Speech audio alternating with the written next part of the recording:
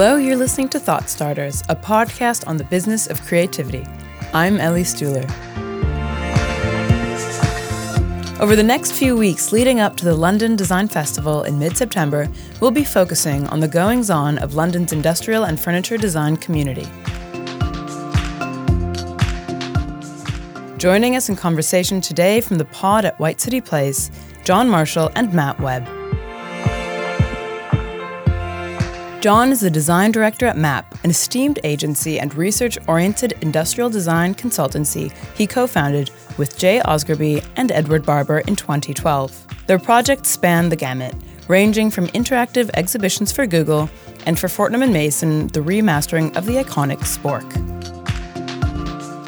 Matt leads the Startup Accelerator program at the digital agency RGA, which launched in 2016. He's somewhat of a maverick. He's advised successful tech-focused businesses such as Technology Will Save Us. He also convinced the BBC to podcast once upon a time. And last year, he launched Machine Supply, a pop-up vending machine of books. On the agenda, the mismatched metabolisms of hardware versus software, the challenge of the Internet of Things, the inspirational force that is science fiction writing, and product marketing. We hear first from John.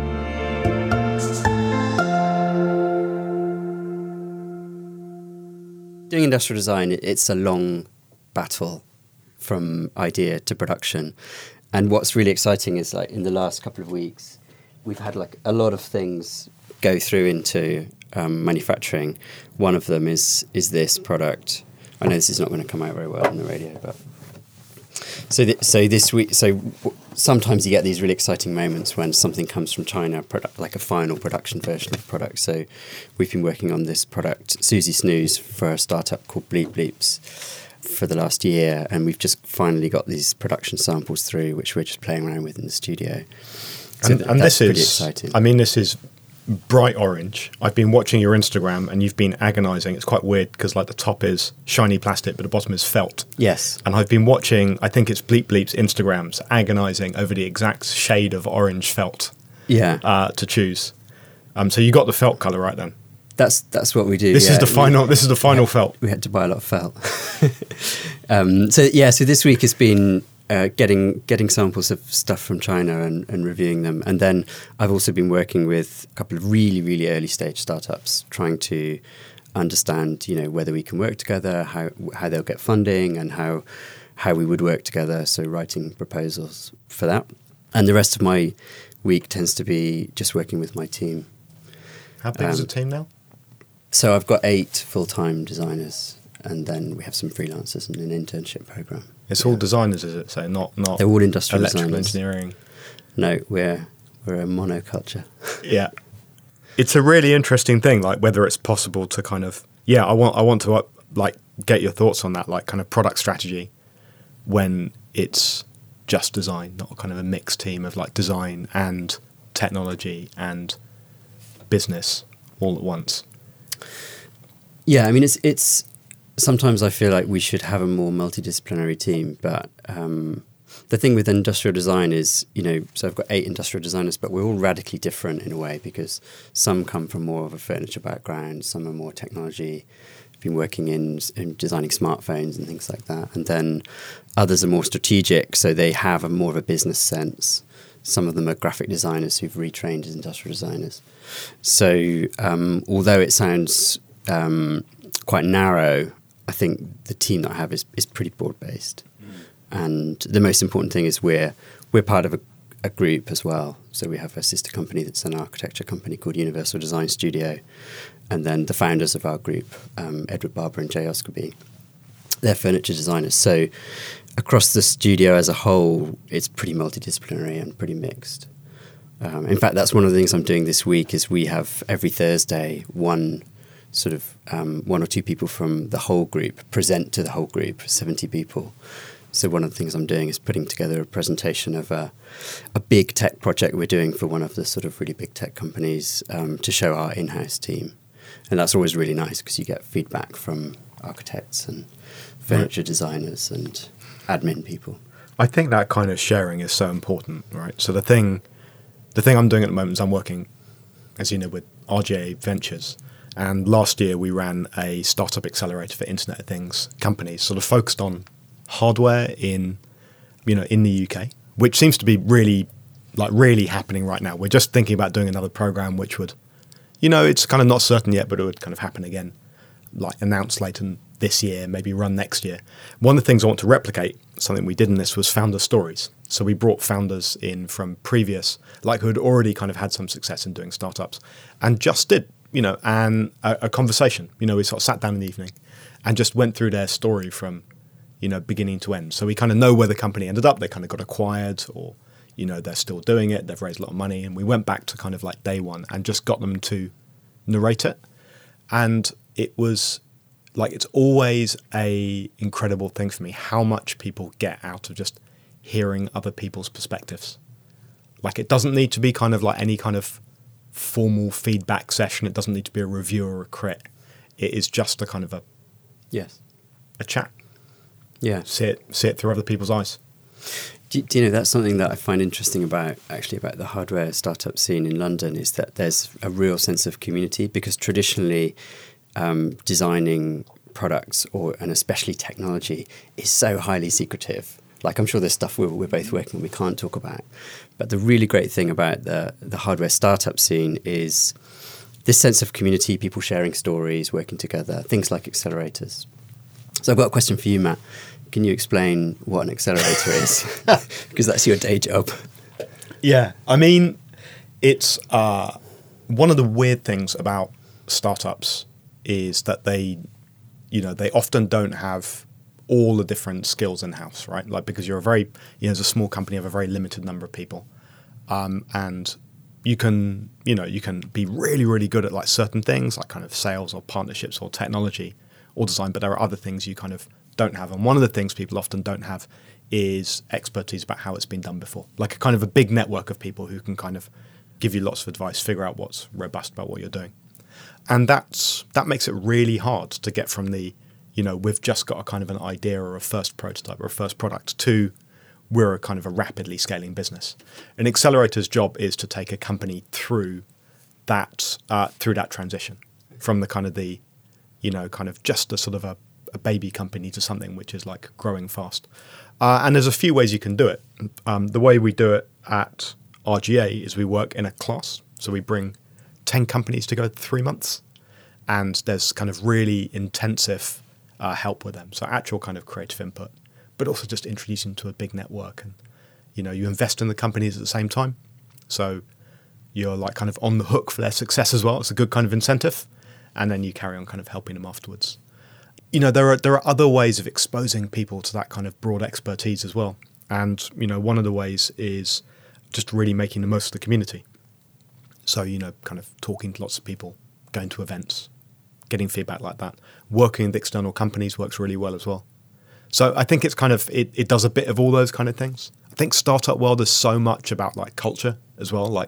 What's the best way to attack a problem? And you get that by hanging around people who've kind of done it before and getting their sort of view.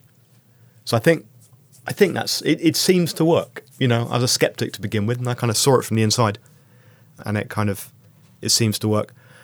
I think one thing is that accelerators are a very kind of American idea, and in London, in the hardware scene, something we do much better, I think, than they do in the States is use agencies.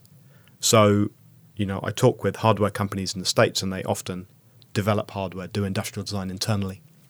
And I think that's sometimes a waste of time, because you develop hardware once and then you have to go and sell it for 4 years, right? Yes. You don't want to kind of build that expertise. Yeah, Might true. be better to work with a product design agency. Not that I'm plugging Map here or anything, but kind of seeing as we're in a room together. No, but that's one of the things our clients say to us, because we're working on projects that span across all sorts of different fields, mostly technology, I have to say, but also some non-technology. And clients like the fact that, for example, this sample that I got this week is a smart baby monitor, but, we're developing that at the same time as we're creating coding kits for kids or a new type of spork. So, you allow those things to feed off each other, and then you become the sort of holder of some general themes and trends that are influencing design, which you can actually apply for the benefit of all your clients. And that's the culture that you talk about, and that's the sort of, and the interaction with other agencies and the community in general. So I think makes the work richer. London's agency scene is really strong because agencies know how to work with startups and vice versa. But isn't there a risk that the kind of, like, because there are, when you were making, like, let's say Suzy Snooze or any of the others, there are all kinds of ideas that your team are going to be having, like insights they're going to be having, which I think the founders of Bleep Bleeps could benefit from. Like, yes. Isn't there a risk that those new ideas that come up for you don't make it back to the company because it's outsourced? Like, how do you make sure those things are connected up? I don't know how to answer that. I mean, we have to be quite... So first is we have to be quite disciplined about what thinking belongs to the clients and what thinking is more general. And I don't know. I mean, how do you manage it? Because you work with clients. I mean, for example, you have in the accelerator, you have, let's say, a cohort, which for me is a bit like the client base. And I think you have to accept that ideas cross from one to the other. And I think that's kind of the goal. One of the interesting things about very young companies is that product strategy is marketing strategy, is business strategy. That is your technology strategy. They're all kind of the same thing. So, when I advise a couple of hardware startups, and I spend quite a lot of time kind of thinking with them, like, what does the P&L look like? Like, are you going to match the rhythm of your operating costs with the rhythm of your revenue? Because if they kind of get out of sync, your kind of companies, like, yes. It's difficult. Like, do you spend time with, the founders, with any of the companies who work with understanding their business models and their technology strategy in order to inform the product design? Yes. And vice versa. Like, do you kind of feed back to them?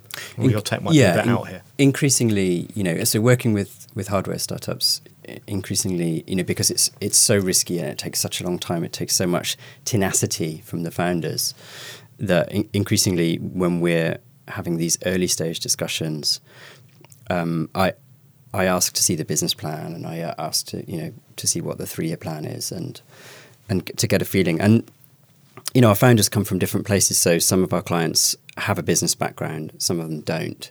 So the ones that don't have a business background might need support there. And it's not what I do, but I have some knowledge gained from sort of working in the industry. I wish there was more support for early stage startups. Good software requires good industrial design. Are there any other things that businesses need? Good product marketing. Marketing. Well, product marketing. So I'd say the same thing. When you look at the product, can you tell what you're going to do with it instantly and how it fits into your life, even if that's not the entire story of it. But I think if you can't do that, if the price doesn't match its aesthetics, if it doesn't kind of tell you how to use it on its kind of surface, if you can't do that, you're always going to be kind of pushing uphill. And so you stay, I think, in prototyping for a really long time in order to make sure that happens. And it's really tricky because to get all these different things matching up, like the business, what's in the grain of the technology, what you can do with this team, the sort of the product design, kind of marketing itself. Like, in order to get all these things matching up, you have to kind of break your expectations quite a bit. So, it's not just a matter of design, as in we know what the constraints are, we know who the audience is, and we have to kind of, design for that. You have to find some way of revealing, what are the unknown unknowns? How can you make the material tell you what you didn't already know? And the thing is, I know how to do that with software, right? It's very easy with software to make quite a quick prototype in your phone, use it and go, well, that's not very satisfying, or, oh, that feels like something else. How do you do it for hardware? What's your process? Well, we come from a sort of a background of making, so even with very complicated sort of digital experiences, connected products, we find just making stuff really basically from cardboard or from foam. We use a lot of foam or timber. And then playing around with things. I think you need to have a product in your hand and then act out how you're going to use it. And to sort of complete the experience with the digital part, we often use film. So we'll make mock-ups of the product so you can feel the product and experience it, and then we'll then film that and fake up the digital experience or whatever the software experience is. So if the product makes a sound, it's really easy to overlay that on a film. If it has a screen, sometimes we'll use a kind of green screen digital effects. But often in early stage prototypes, just using bits of card, or having a phone and having a piece of card on it that represents the screen that you'd have on the smartphone, which is activating the product. I don't think there's any substitute for making and testing things physically in the real world. You're listening to Thought Starters with MAP Design Director John Marshall and MD of RGA's UK Accelerator program, Matt Webb.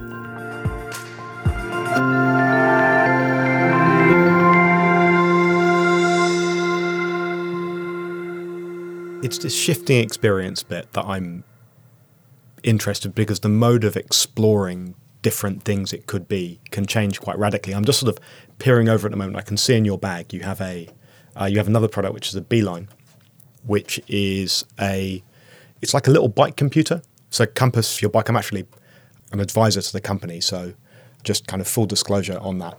But it kind of fits on your bike and it kind of tells you roughly which way to go. So it's kind of serendipitous navigation.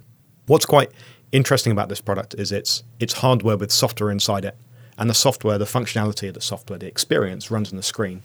And so like a mobile app, you could, in theory, update it every single week. You could, with that same hardware, make it into a very utilitarian Compass instead. So things can kind of change there. The Suzy Snooze, it's a sleep trainer for kids, but it could also be a remote music playing device. Yes. Or a nightlight or a baby monitor, right? Like all these different kind of things. In the software world, you can make those kind of pivots and changes kind of on the fly. It can happen in a really kind of quick way. In the hardware world, once you've kind of decided what something looks like, you're committed to manufacturing that for like a year, right? True. It's the cadence of those two things, like the gears break at some point. Yeah, you're right. Well, with hardware, with physical products, you decide on the physical specification, the engineering specification, the technology inside, and then that's baked in. And then, as you say, you could upgrade the firmware and you could change the kind of purpose of the product. But actually, for startups, I think the cadence is probably 2 years. It's really hard. Once you start making a product, I think it's really hard to change it, even within a 2-year cycle. You can iterate it a little bit. My fear is that makes like the aesthetics of it get a bit asinine, because then the tendency is to make a kind of a hardware frame that never changes, so you can update the software more frequently. Yeah, and then, if you think about for the environment, maybe that's better. Maybe it's better to have things that are kind of neutral, and then you can load whatever software you want into them, and they become those things. And actually, there have been some projects that are sort of modular structures where the hardware can be swapped out. The thing is that those, and they seem like a good idea, those modular hardware things that you can build your own, like the modular smartphone that Google were looking into. You can sort of build your own version of the phone. The trouble is that those sort of modular products, building modularity into a product actually increases the cost dramatically. So it becomes just as risky as just baking in the hardware. And actually what we're seeing is, the reverse is true. So a product like Beeline is just doing one thing really well. And in doing that, it somehow finds its place in people's lives in a way that something that tries to do too many things sort of ends up being master of none.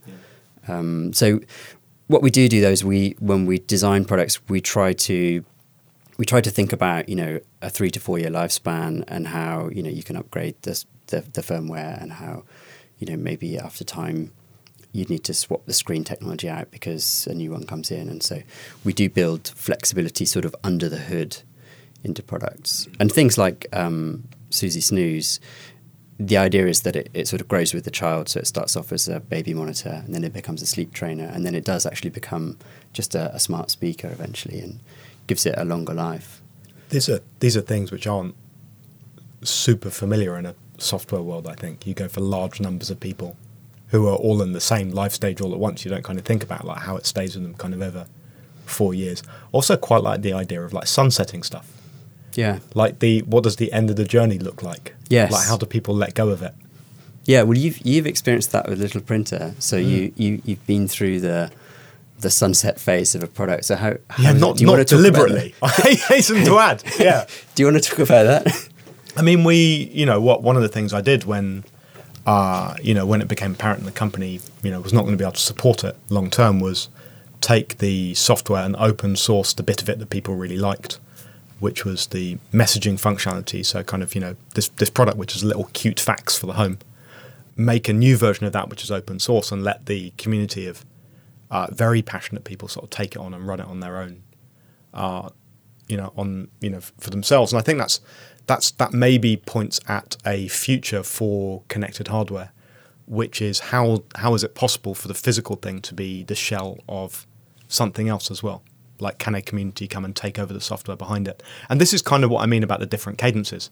We're quite used to, I think, in the web and mobile app world, a company, having a go at something or iterating or finding an audience and maybe not going on for more than like 2 years. But that hardware is going to stay around for a long time. So there's kind of a obligation, I guess, for people in the world to make sure that kind of lasts for longer. Yes. I don't know. It's a kind of it's a question that connected hardware is kind of grappling with, I think. I mean, we're talking about the cadence of the product in a way once it's in the market. Do you have any thoughts on how that cadence works in the development process? So industrial design is a rather long development process from initial concept through manufacturing and so on. It can take a year, whereas with an app you can have, like you were saying earlier, you can have a mock-up done in a week. Well, how do industrial designers and software designers or digital designers work together? The thing I'm most excited about in the connected hardware world is when we step outside consumer. So consumers, like there's a need to achieve scale, mass manufacture, which means you have to have this kind of 1 to 2 year development cycle, which locks you in. There's an area of what I'll call enterprise IoT, which is when you take connected hardware, you sell it to businesses, where the numbers aren't so big, and they can pay a bit more money, so it's not so cost sensitive. And you can end up in a situation where you use commodity hardware, and then the innovation is the service behind it. So by commodity hardware, I mean a web-connected camera, and then you use artificial intelligence to monitor the video, or a web-connected scale, and a tablet, and then you use the internet to provide the service. And what I like about that is that the product's never finished. There is no manufacturing phase. Okay. So you can keep on changing what the hardware is. Yes. At that point, there's a couple of companies I know who are doing this. Hoxton Analytics is the one which does the AI commodity camera. Winnow is the one which uses the Bluetooth scales. And I remember talking to Winnow about how to make connected hardware which iterated like this. And they were like, how do we make it aesthetically good? Like, if you're using these kind of off-the-shelf parts. So I remember we had a chat and we said, well, let's look at other places where you use modular off-the-shelf pieces and connect them together. And we started looking at gig equipment. When you're on stage, yes, and you've got like a mic and That's right, speaks, and it's all about really nice cabling. True. And I think that might be an interesting future for the design of connected hardware, which is commodity pieces coming out of factories but linked together in interesting ways where it updates on a regular basis, more like software. Yes. And you monitor how people are using it, and you kind of you update bit by bit. And it just sidesteps the whole kind of mass manufacture phase entirely. Yeah. Technology is very, very complex. It involves so many different things. It's often very, very hard to communicate. And it leads to some awful things. Like technology can sometimes be a bit like a priesthood when nobody can understand it. But when you want to get across the power of something, you have to refer to some kind of cultural touch point and reference it in a way where people can just kind of get it. And I think the best medium we have for that visually is film. Yeah. You just kind of refer back to something that everyone's seen and you go, oh, it's like that. Books can work a bit, but I think not as many people read them and experience them in the same way. I think books are maybe more useful at the other end of the process, less about marketing, more about, inventing and exploring. Yes. I mean, look at the way you use film to prototype, right? Yes. I mean, that's the same thing. I mean, the use of film for prototyping or for telling stories has come a lot from the kind of crowdfunding world. So we've definitely got this different cadence when we work with startups that want to launch on Kickstarter, for example. In fact, we're launching a couple of things in September on Kickstarter. One of them is for a startup called Breezy that's interested in the kind of pollution space and clean air for kids, and making a film and dealing with these big topics is quite difficult in terms of storytelling. And then what we're finding is becoming good at that for Kickstarter, and then having those Kickstarter films in the public domain means that some of our larger corporate clients see that and say, well, could you kind of make a Kickstarter idea sort of film, and I'll show that to my boss and we'll try to get sign off. I'll tell you what I read about recently. I don't know if you subscribe to George Walkley does an incredible newsletter about corporate innovation. So, I'm a corporate innovation nerd for my sins, right? But he linked in there to a New Yorker article about a new agency that just has loads of science fiction authors on staff. Wow. So you go to them and they write you a short story about your product or the future. That's incredible. They can maybe make you a little film even. So they're not even bothered any longer with kind of making it a sort of realistic Kickstarter thing. It's just like, we'll just do it in a story. It's just pure storytelling. Yeah. Science fiction has an impact on connected products. So, famously, when Spielberg was creating Minority Report, he worked with architects and designers and futurologists, and there was this amazing gestural interface which became something of a kind of a vision. And, I've heard that those sort of visions which are set in science fiction films sometimes become a sort of a North Star for tech companies. Do you agree with that? Yeah, I think it's super interesting the way those kind of interfaces make their way into the real world. So it's really embarrassing. I'm blanking on the person's name who prototyped that kind of gestural interface for Minority Report. If you ever want to figure out how absurd it is, by the way, just try and hold your arms at shoulder level for the duration that scene is on, and you get very fatigued. So, it's a bit like UI meets Gitmo. It's a stress position. But he ended up working, I think, he commercialized the product for a bit. I think he maybe even went to work to Microsoft. So these things are kind of carried through like that. Same thing happened in the space race in the US, where companies working on technology for the space race commissioned artists to do their adverts. The artists were artists from science fiction stories, and they would brief the artists about what to do. And then the artists would then take those ideas back to the science fiction authors, who would work those ideas into stories and kind of develop them more. So this is laid out in Megan Prellinger's book about art in the space race. Absolutely fascinating. So the science fiction becomes a place for people to probe what might happen in the future and set it in a plausible technology and social context. And if it seems kind of exciting, then people can kind of develop it a bit more. I mean, famously, the space elevator kind of comes about in Arthur C. Clarke's books, and now there's a Japanese company building it, right? Those kind of things happen. But I think it happens in a more abstract way, more powerfully. Wikipedia, you can just see the lineage to the Hitchhiker's Guide to the Galaxy book, or to the primer from Snow Crash, or the mobile phone, the Star Trek communicator, that kind of, we can just talk to people all over, right? Yes. Or, for a different generation, the Pokedex, right, is clearly Facebook. Yes. Right. Yeah, true. And I think I even heard that, there was a sort of forerunner of the iPad in 2001: A Space Odyssey. It looks identical. It's really bizarre. Yeah, and Kubrick, definitely worked with some industrial designers on that film. I think it's not so much about direct product design in films. It's more about kind of changing what's normal and stretching what you can imagine. And I think science fiction can do it. I think art does it very well. I keep a scrapbook of the way artists are used by technology companies to kind of to think about themselves and reflect. There's a lovely piece of work done by Brendan Dawes with MailChimp in 2014. Jeff mentioned his product just briefly. He was commissioned to design a bunch of products to physicalize email, and one of them was a light switch, where there were two switches on the light switch. One was labeled lighting, so you'd flick it to turn your lights off, and the other was labeled with the icon of an email message. And you just look at it and you're like, oh, of course I should be able to turn my email off in the same way I turn my lights off. It just changes the way you think about it. Yes. And I think, do we ever see that product directly? No. But you know that artifact makes engineers, designers, technologists, management, clients all look at it together and go, how do we make a more humane way of handling email? And that will turn into user experience at some point down the line. So science fiction creates artifacts that help design, I believe. I really like Dan Rosengard. He has a way of sort of working with technology. There's one piece that I saw of his where there were a load of computer fans, huge, thousands of them or hundreds of them, in a big block, and then a sensor. So when you walked up to this block, this monolith made up of computer fans, the fans next to you started spinning and kind of blew in your face.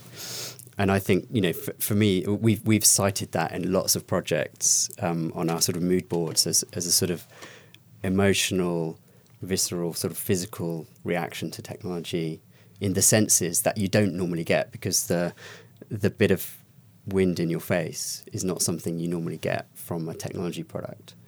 And I think, as you say, there are lots of artists who then work by themselves, but also get commissioned by technology companies to make sense of the world around us and all this new technology that we're being introduced to. Yeah, and I'm really pleased that it's finding a way in, because I think innovation on its own can end up being a bit dull, yes, and just answering the questions we already know how to ask. And we do need these things to kind of open our minds a little bit more. Yeah, we could probably swap references all day. We could. But I imagine it's probably best to get back to the day-to-day. Slightly less exciting, and wrap up there. Thanks very much for speaking. Yeah, it was great. Thank you, Matt.